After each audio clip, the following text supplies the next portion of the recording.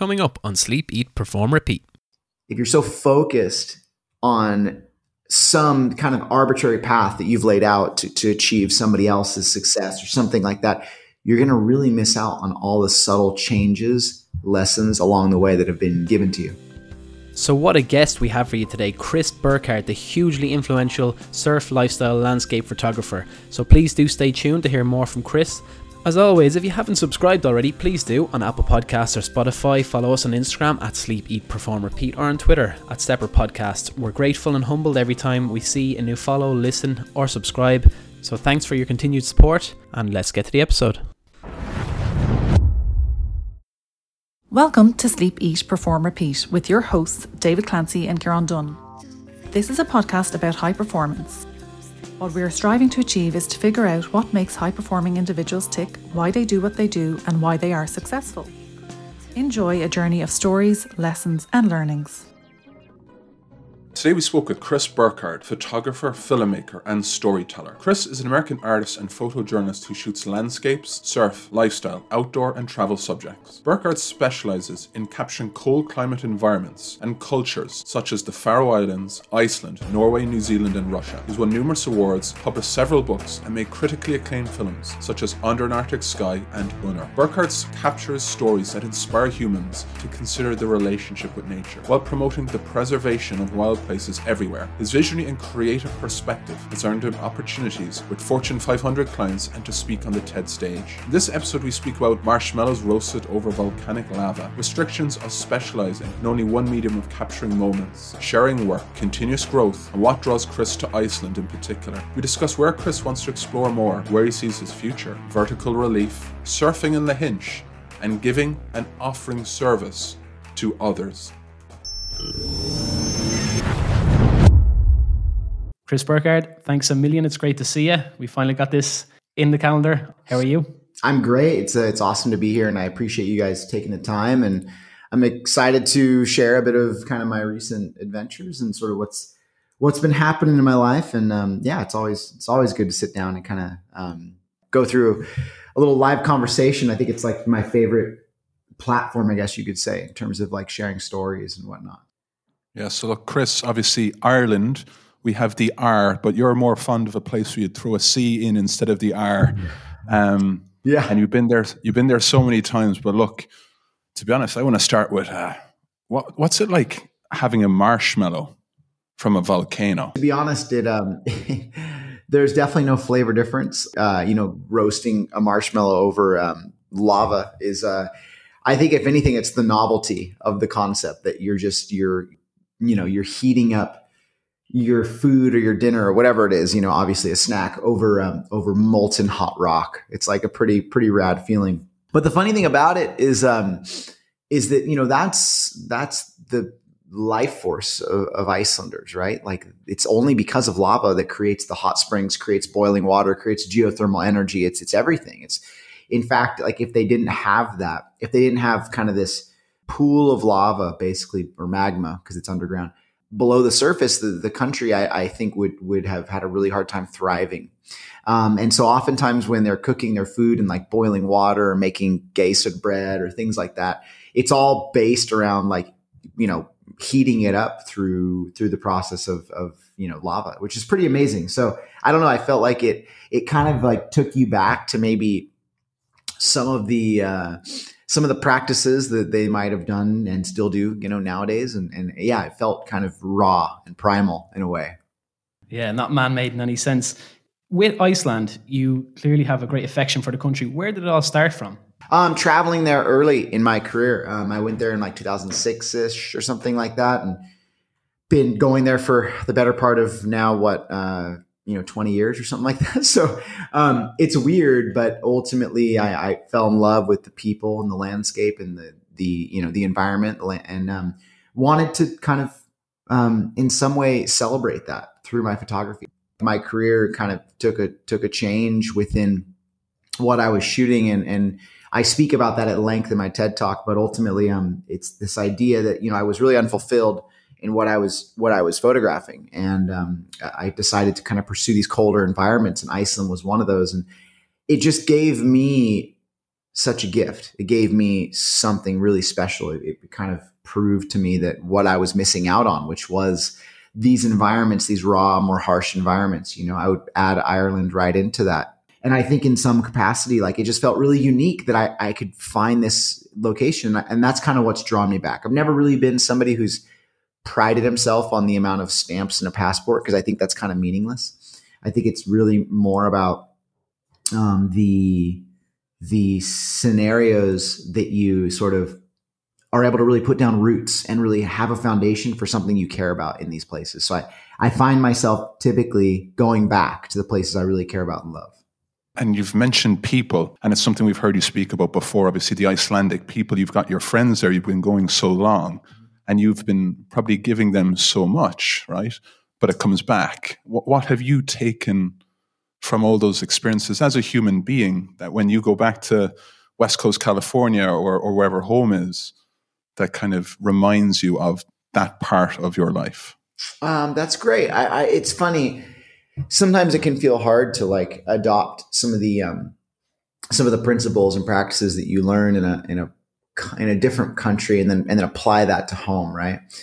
I would say, if anything, just the simple fact that it is such a small environment and it is such a small country that it's so interconnected. And I guess it gives you this kind of sense of community in some capacity that feels pretty awesome, pretty powerful. It's something that I think when I get home, I do really try to think about my own personal community, how connected that is. And just kind of trying to think about those who might need their attention, who might need time, who might need, something from you, and trying to serve them. Right. And, because I would say that, it can be overwhelming. You come back home, especially California, and it's just massive. The country, the state itself is larger than most countries. Right. So it's massive and it feels overwhelming. And, at times you can kind of just like sequester yourself into this tiny bubble. And so I feel like, what I've really tried to do is just take these principles of connectedness and try to apply them where I live here, and think about my friends and kind of reach out to them if I feel like, they're missing out on something, or I'm missing out on them, and just be a little more aware, be a little more cognizant. Yeah, and that actually breeds nicely into your work. I mean, you mentioned serving the people and having that connectedness with people through your social media streams, through your photography, through your film. Do you want to elaborate a bit on that and how you're a storyteller and you use to serve the people? Yeah, that's a great question. I would say that storytelling takes many forms, right? What I've realized over the years, or over the last, I guess you could say, couple years mostly, is that although photography is such an incredible tool, such a powerful tool to use, and such a meaningful, my favorite, paintbrush from the kit, right? I realized that if you just utilize photography, you're really missing out. You're not offering the world an expanded view. And so I've realized that, exploring cinematography, filmography, speaking, and just even like learning to write and to articulate what it is you care about, what it is you love. I think that all those mediums are important when it comes to storytelling. And I would say that what I think is critical is consider, when you're approaching a story, what is the best way to get this message across? If you want to kind of go and travel through the Sierra or tell a story about a person, what's the best medium? Is it through a book? Is it through a film? So that's kind of the way that I approach these things is nowadays. And I would say that in some way, I get fearful of somebody's identity, my identity, just being wrapped up in this one singular thing and within photography, right? If that's your only tool, you become really limited. You feel really restricted into how you can communicate what you care about and what you love, right? Always curious about, Chris, you're so well traveled. You've managed to experience so many amazing moments. And you're there behind the lens. It's a question we've asked other photographers. Is there a point in time when you're experiencing this world, seeing something, sensing something, you don't take the photo, you don't take the video, and it's like, I don't need to share that, that's for me and my team? Or is it always you need to unpack it and share it with more people? That's a great question. I would say for many people, maybe that's not important to kind of share their work, but I personally feel indebted to do so. I grew up without a passport. I didn't travel anywhere growing up. Until I was about 20, until I went on assignment for my first job, I never left the country. And so for me, travel has always been something where it's focused on growth and learning, and it's focused on a career choice. Like I don't really get on a plane to go on vacation. I've maybe done that twice in my whole life, if that. And I've traveled a lot, but it's always been for work. And it's the only way I can justify it. And I think the key thing is like I started traveling as a hope to learn about the world around me, gain an education, get out of my small town. That was like my inspiration behind even picking up a camera. It wasn't because I wanted to be creative. It was because I wanted to see what was out there. And ultimately, when I would come back, I would be sharing images in the early days of my career with my mom, with my stepdad, with my family, my friends, this small community. I do slideshows, right? I felt privileged to go and see the world, and I wanted to come back and share it. And I nowadays, that community of people is much larger, millions, right? But there's no difference between the point of kind of my intention behind going and exploring and seeing, and then sharing that work. So I guess for me, I've always kind of taken this mindset of like, if you're not sharing your work, what are you doing? Like, this is how we advocate for places we love. This is how we share what we've learned.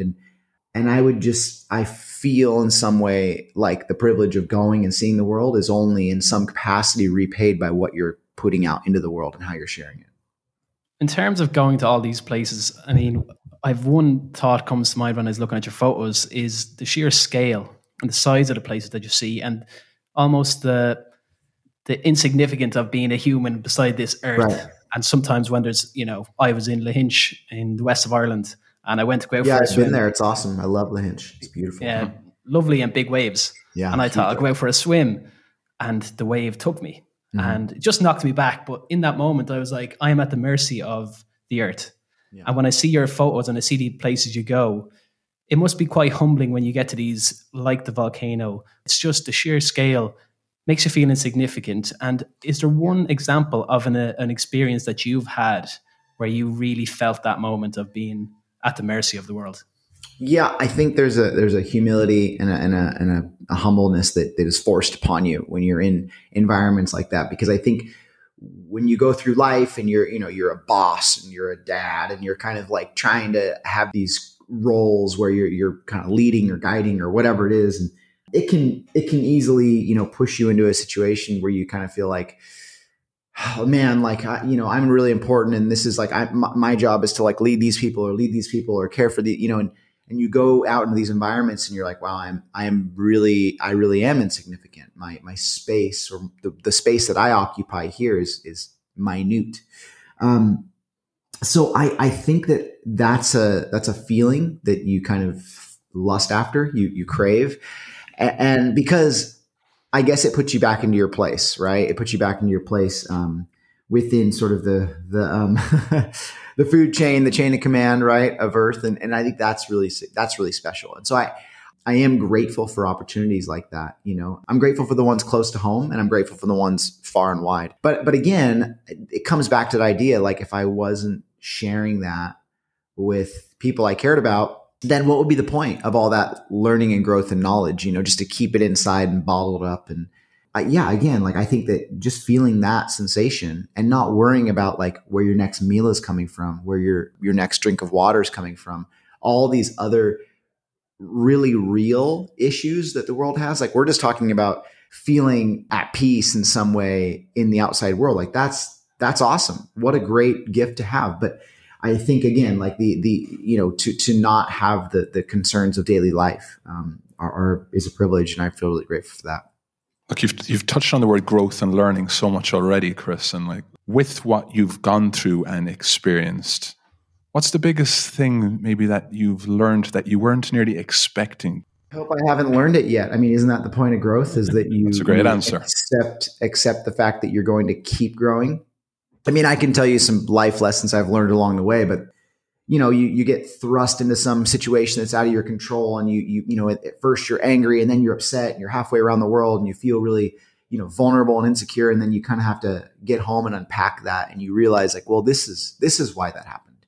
This was the learning opportunity. So I guess for me, I seek out experiences that have an element of risk, that have an element of unknown. Unknown is probably a better word. Risk is just, it feels kind of silly and unneeded. But for me, my tolerance for risk has been elevated because I've spent time in these places. The idea of chasing after the unknown, something that you know doesn't have a defined outcome, right? Because if everything you're doing has a definitive outcome, what's the point? You're literally just doing the exact same thing that somebody else has done. And so for me personally, that element of risk is crucial because you create a space. This is where the unknown is, and then this is where you grow, right? So for me, I think that, again, this idea of growth, change, whatever, what have you, it's ever, you're ever learning. You're continuing that process, hopefully until the day you die. That should be the point. That's what keeps you excited and young and in some capacity, just the ability to keep learning and keep realizing that, especially in the moments where you feel like you have it all figured out, you absolutely don't. And occasionally you get your ass kicked, and that's a good thing. That's kind of what life is. And I love that. I crave that. The life lessons you mentioned, you're bringing them together for a memoir. How is it going? We changed the memoir a little bit. I was asked by Abrams to write a memoir, and which is funny because I had no desire really to do that. I didn't really feel like I had gained enough life experience because a memoir is not like an autobiography or a biography. It's not like a retrospective. It's more about a specific place and time and an experience. So I was writing a collection of stories and life lessons that are kind of about the last 15 years, from basically the moment that I started traveling as a photographer to kind of 2016, which was a very significant time in my life. But to be honest, I don't think I could have fit that into the timeline that they had. So I decided to pull back. I'm writing it. We're working on a different book. It's a little more like kind of stripped down version of the memoir, meaning like the stories aren't as deep. It's not as personal because the memoir was very, very personal. And I also maybe had some hesitation about putting that out right now. Where for you in the big planet, we've talked about Ireland, we've talked about Iceland, the untainted, untarnished place that you haven't yet ventured an awful lot to, that's nearly piquing your interest. You've had so many wonderful experiences in Iceland that you've shared countless times about circumnavigating it and so forth. Where for you is it going to you want to keep exploring Iceland, or is there somewhere else?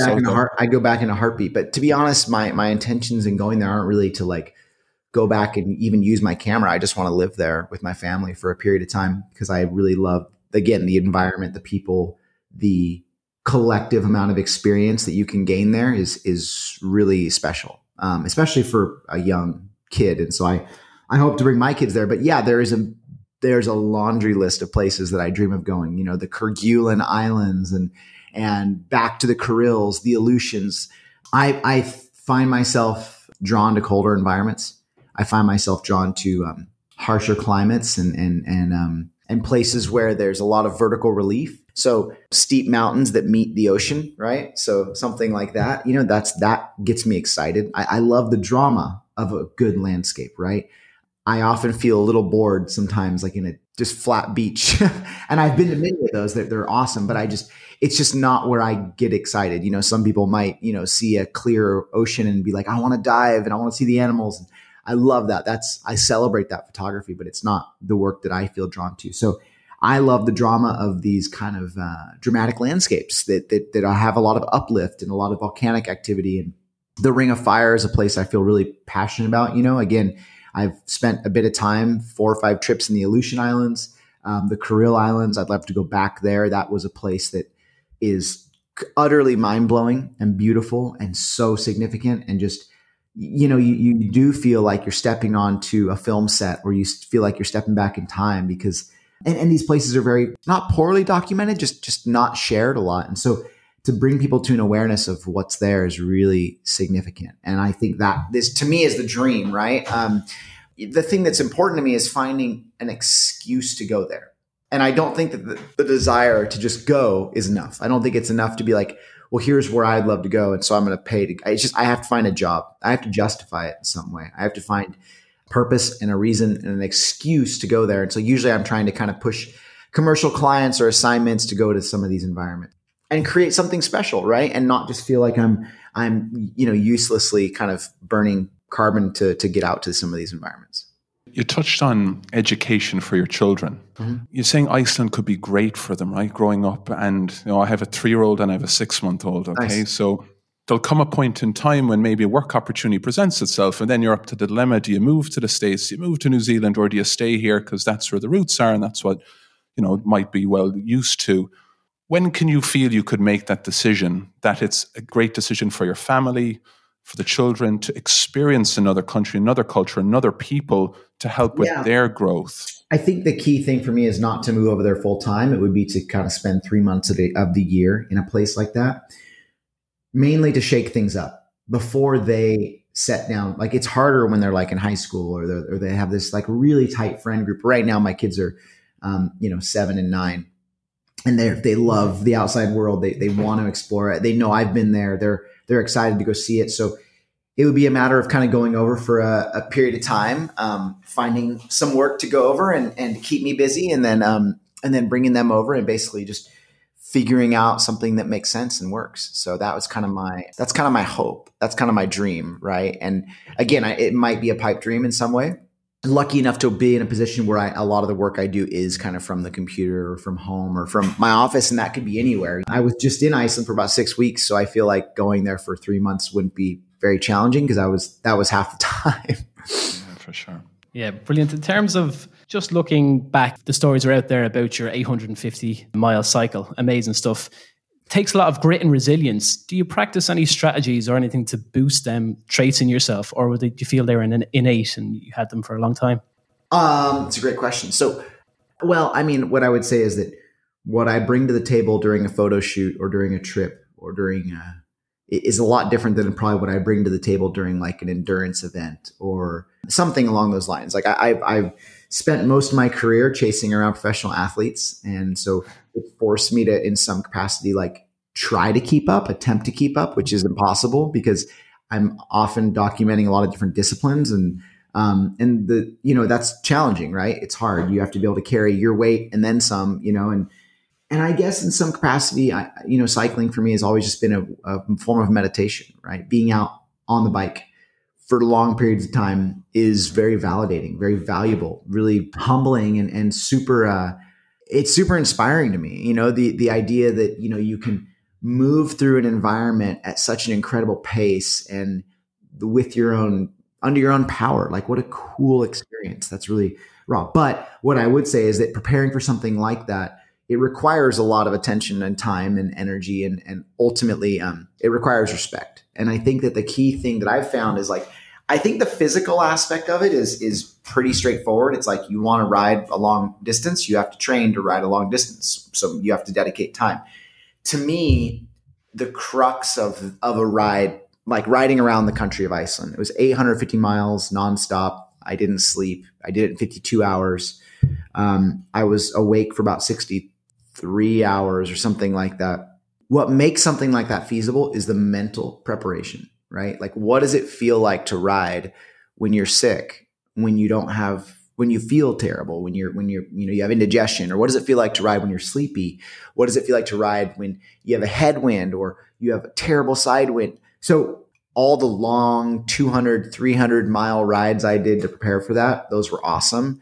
But I think the mental preparation of like emotionally going through that strain of feeling those things, yet still riding, because that's going to happen. It's going to encounter. So what happens if you're like, I'm super fit, I feel great, I'm ready to rage, I'm going to go out there and do this ride. And then all of a sudden you get there and like you're dealing with this just absolutely emotional duress and you ate something, it doesn't sit well. How do you prepare for that? Well, you have to be mentally prepared for that. You have to kind of set yourself up for success in that capacity. So for me, like the mental training of any ride like that, that's the part that nobody can prepare you for. That's the part that there's no stratagem to do that. You have to actually go and find moments when you feel like that, and it would just be odd. I'd be like, anytime I'd be like, okay, well, I just ate Thanksgiving dinner. I'm going to stay up till midnight and then go ride from 1 to 5 a.m., and it would not feel great, but you do get through it, and you kind of realize like, okay, like this is what that feels like. This is what knee pain feels like. This is what neck pain feels like. But I got through it, or I went, so that's really crucial. That was the biggest lesson I learned from that. You'd be spending a lot of time maybe with physios, or the physios probably be saying, that's not going to be great for the neck or the knee there, Chris. What physio is going to tell you, like, oh yeah, like this is going to be great for your health. Like that's kind of where I think that doing the long miles was crucial. And what I found about training for something like that is it's actually, this is a piece of advice that I got, was it's not about your base miles every day or week or whatever. It's not about riding 100 miles every day. It's about doing the one big ride a weekend, right? Because if you ride 50 miles a day and you never ride 200 miles, your body's never going to know what it feels like at 200 miles, because you can get away with wearing certain type of clothing or wearing a certain saddle or whatever it is if you're just on the bike for 2 to 3 hours. But when you're on the bike for 12 hours, what is that? So that's kind of where like the physio thing, it was like, I would be like, hey, well, I don't have any issues riding a century, riding 100 miles. But when I'm riding 300, this pops up. And that's kind of where you have to prepare yourself physically, just to know what's going to arise. How can I prepare for that? What stretches do I need to do? That was really important, kind of like working with the physio to figure out, how do I offset this issue or pain or whatever I'm going to feel. We wouldn't have been able to talk you out of it, I'm sure, in any case. And I'm sure it's a great thing that you can always lean on, right? Yeah, they also do the ride around Ireland. It's pretty rad, I've heard. There you go. Get to the Cliffs of Moher. Look, we've talked physical, we've talked a bit of mental. I'm an avid amateur photographer, videographer, as it were. For the young photographers out there, you've been there, you've done that, you're still learning all the time. You're chasing the next learning point, right? You're saying we're going to keep going until we die. What would you tell a younger photographer to really give them the opportunity to understand what it's about, to be able to share those stories, that it's not just about the photo they're taking? I think what I would say is I would probably steal a quote from Galen Rowell. He was a famous photographer in California who shot for Nat Geo. He died in a plane crash. He was kind of like the father of the Sierra. He coined it the range of light. And what he always said was, photography is not a bystander sport. It's for the active participant. And I think I've adopted that in my own sense, that like, if you want to be a photographer, great. You can, that's awesome. You could be going and, shooting weddings or shooting, your kids' sporting events or whatever it is. But for me, it's more about storytelling. And in order to tell meaningful stories, you have to be a part of those stories at times. You have to thrust yourself into that experience. And I think what I would advise to younger photographers is look for opportunities to put your camera down, because what you'll realize is that if you and I go to the edge of some beautiful location like the Cliffs of Moher, and we sit there and we take the same photograph elbow to elbow, we're going to have the same image, the same data. There's nothing special I'm doing. I don't have access to better equipment that makes my photography better. But when I share this experience, this visceral, amazing experience where the wind was blowing and it was cold and I could see the ocean and all of these things, I'm going to share something meaningful and personal. And I would urge the younger version to do the same, because that's where you form your own quotes, by opening your mouth, sharing that experience. If you're simply living to shoot photographs and you're hoping that your photographs can tell the story for you, I would say that's not totally true. The old mantra that like a photograph is worth 1,000 words, it is, but it doesn't mean that it should be void of what you feel and what you say, because you're the person that experienced it. So to go there and to experience that and to just come back and like quote some dead poet or whatever, or naturalist like John Muir and say the mountains are calling and I must go, like you do the whole world a huge disservice, because you felt something there. So give me a piece of what you felt. I love that. And that builds on something you mentioned before about validation and social media following. I mean, 3.6 million is a huge number. It's like a professional athlete or something like that, up in them ranges. But if you were to give that advice to a young photographer who may be using them platforms as their main form of telling their story, what advice would you give them, maybe to which other platforms? How do you do it? Should you speak it amongst your community? What's the best approach? I mean, it would be that same exact piece of advice. Ultimately, is like there's a space for words there. use that space because this is where you form kind of your own opinions, captions, everything, right? And the other thing I would say is like, if you are sharing something, you need to adhere to the kind of the tools that you're given in that platform, right? So what's the point, right? This is a visual platform. You people can see it. That's kind of the way that Instagram or whatever works the most successfully. It's eye driven, right? It's visually driven.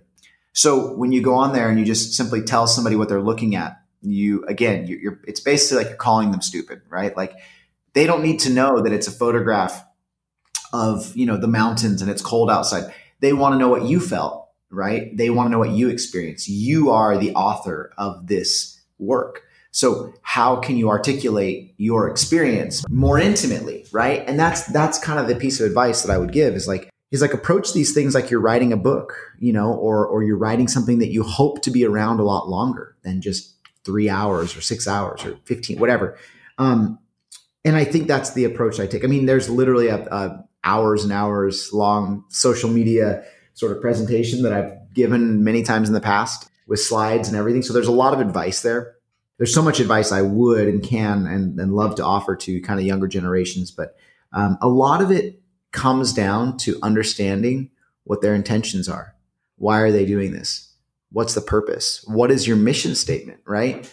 I think as young photographers or as young creatives in general, understanding your mission statement first and foremost is the most important thing you can do. Deciphering and deciding what it is you hope to do with your work, what it is you hope to say with your work. Once you do that, everything else can fall underneath that umbrella and you have real intention behind what you're trying to share. You've mentioned mission statement, and you seem to very much be someone that's living through it, and it probably hasn't changed dramatically over the last couple of years, if that's fair to say. When we speak to people on the show, athlete, photographers, sports med people, the word that often comes up a lot is innovation, performance innovation. That seems to be a word that comes along with that. And we often say, what's the next big thing? What's the next big innovation? What's the next big thing we need to be watching out for? Mm. For you and your work, and that could be storytelling, videography, filmography, photography, exploring uncharted territory. What for you personally do you feel is your next innovation that might well change that mission statement if it does? I don't think it's super innovative, to be honest. I think it's just me as a person changing. Like innovation is kind of the process of change and growth, right? It's like kind of this idea of change meeting technology or technological advancement, right? And allowing us to adapt to a newer, more efficient way of doing things. I'm probably botching the definition there, but that's what it means to me. So I think that as a human being, that's what we do, right? We change and we evolve to become more efficient, and that's innovation, right? And so to me, it's not going to be the next 1,000 megapixel camera. It's not going to be any of that. What it's going to be is my personal ability and willingness to step into a new space of storytelling, like filmmaking, or work on a new film. Like this last year, what I felt was really innovative in my career path was working on 2 films that were about issues and subjects that it was challenging to broach. It felt tough, right? Like one was on parenthood and fatherhood, and one was on that I'm releasing next week is on a friend of mine who's a Navajo Native American photographer, and talking about his culture, his people, his, this and that. So ultimately, like those subjects are things that are challenging. If I wanted to not be innovative, I would just make more surf films, right? Because I've done that 100 times. And so I'm hoping to kind of change and evolve, right? And in doing so, sometimes it requires taking a step back to sort of look at where you've gotten and maybe switching paths. I would say that making a transition from purely, photography to filmmaking is challenging. It forces you to stop a little bit, collect yourself, and do that. So it's a funny thing because I think in this space, like, innovation doesn't always mean moving forward. If you're going to innovate as a human, you sometimes have to stop, take a moment, collect yourself, and redirect yourself, right? And I think with innovation, personally, I think it also requires having a vision for what you want, a goal in some capacity. Because if you're not working towards anything, then what is the point? I don't mean that there's anything wrong with just, simply picking up a camera because you love it and you love the process and you love going outside. That's great. But if you're hoping to innovate or to get better in some capacity, it's so important to just have something that you're focused on.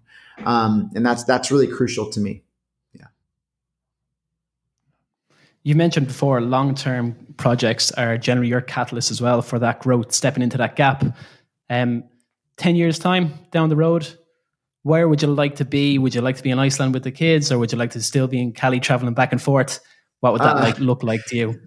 I get asked this question a lot. I go, where do you want to see yourself in 5 years? And it's such a valid question. And to be honest, I love what I do. Like, I love where I am right now, sitting here having this conversation. Like, this is rad. I don't really have intentions to do anything different. I don't want to be like, I hope to make, this much money, or I hope to, all I hope is that I can continue to do what I do now. That there's enough interest in my work.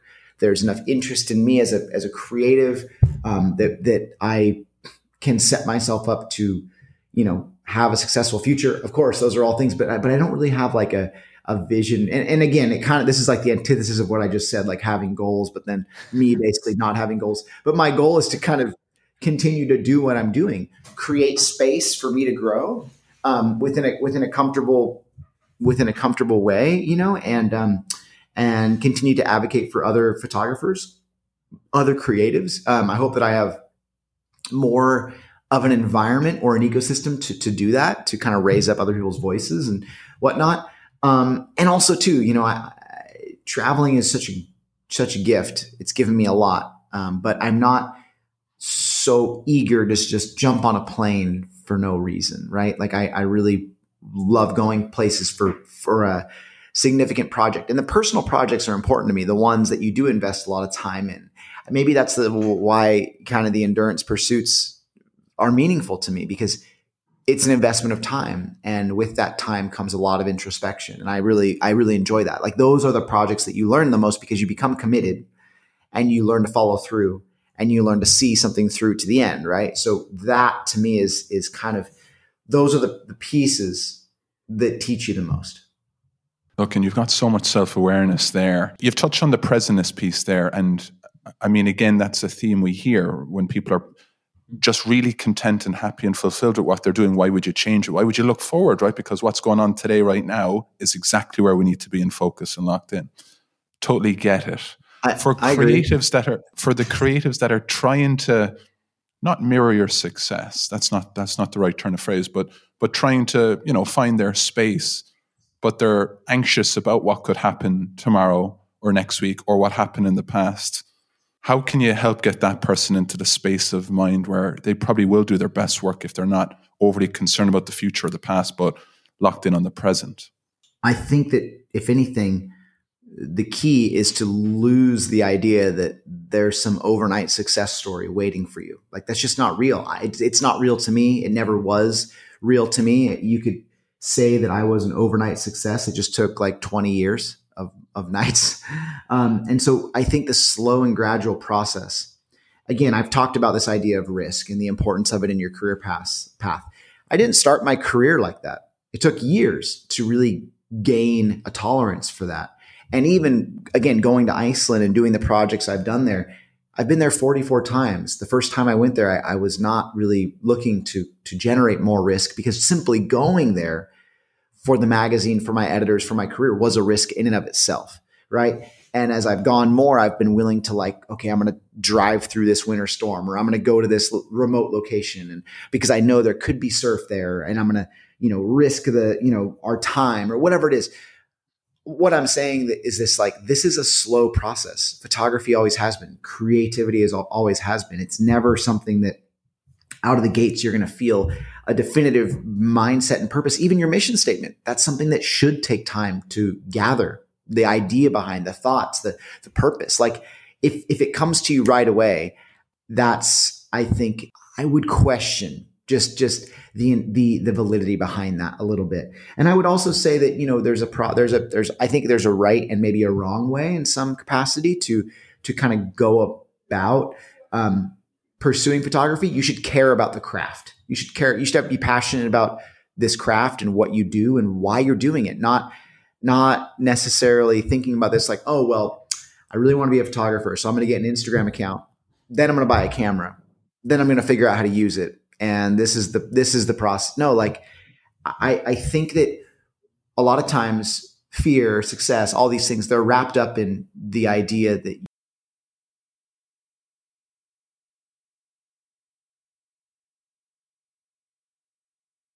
you've seen somebody else's path to success and you're looking to replicate that. And again, this comes down to that idea that if you're just chasing down what you've already seen, what you've already known, a definitive path, you're going to at best have the same results, right? You're not going to create anything different. And all you're going to constantly do is judge yourself according to what somebody else has experienced. And it's the same thing when we go to anywhere. Like we travel to Hawaii, we travel to Iceland, whatever. We go there with this intention that we're going to have this life-altering experience. I mean, that's why we travel, right? But then we make a laundry list of places we must see. And if we don't see those places, we feel like we kind of got gypped, right? What we don't do is we don't venture into the unknown. We don't go down dirt roads that lead to nothing. We don't look for new experiences because we want to cultivate a culture of, in some way, copying, right? And everybody everybody does that. There's nothing wrong with that. But at a certain point, you hope that you start to push yourself into a new sphere, a sphere of learning and growth and taking risk. And so ultimately, this is a roundabout way of answering your question, but I do feel it's critical for people to, in some capacity, just let go of preconceived or predetermined ideas of what a career should look like, how it should go. If it's taking you a little longer, fine. If it doesn't, awesome. Like it's not a big deal. You're not doing this, or you're hopefully not doing this simply because you want to emulate what somebody else has done, but you want to be on your own journey, wherever that takes you, and you're open to what that journey has to teach you. Because I would say one thing, and that's that if you're so focused on some kind of arbitrary path that you've laid out to achieve somebody else's success or something like that,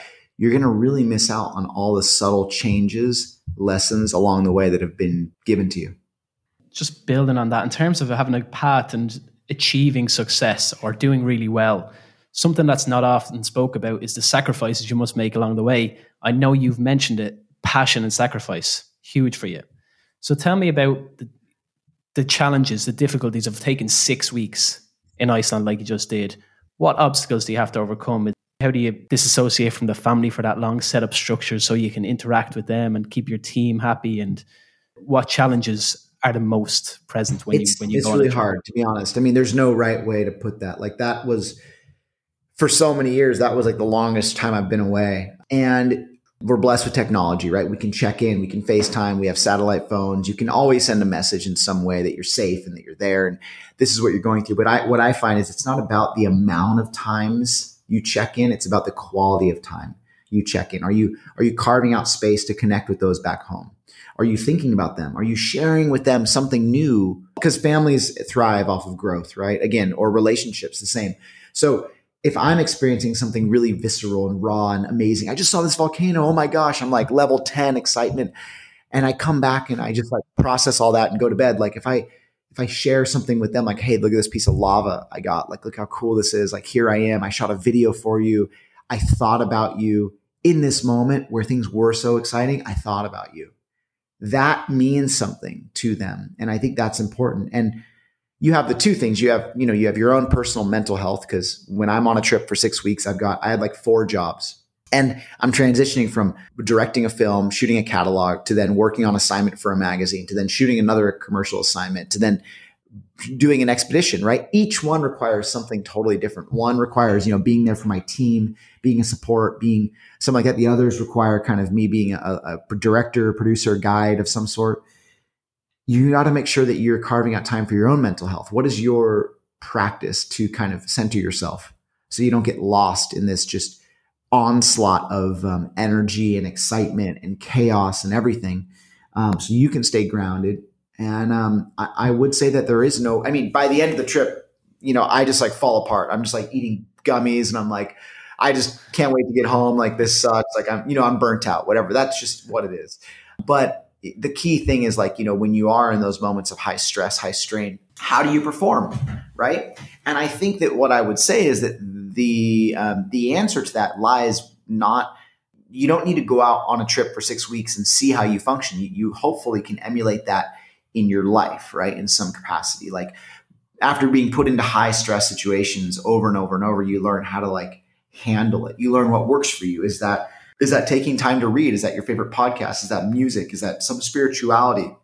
Is that connecting with a loved one? Is that doing yoga? Is it exercise? What have you? There's got to be something that fills up your well of inspiration, because what happens is when you go on a trip, especially an assignment where you're giving constantly, you're taking pails and pails and buckets out of this well, right? You filled it up to the brim while you've been home. So much of what makes a trip successful is what you do here, right? And how you set yourself up to give to others, because that's what you're doing. You're giving of your time, your energy, your talents, everything. Like you're serving other people in some capacity. So how filled up is your well with inspiration so you can take out of that, right?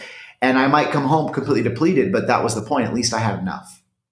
And so what I do when I'm home is I don't really pick up a camera. I find other ways to express oneself and stay excited and stay inspired. And time with my kids, time exercising, time at the beach, doing what I love, like time centering oneself, thinking through those experiences, unpacking them so I don't have mental baggage, right? That's important.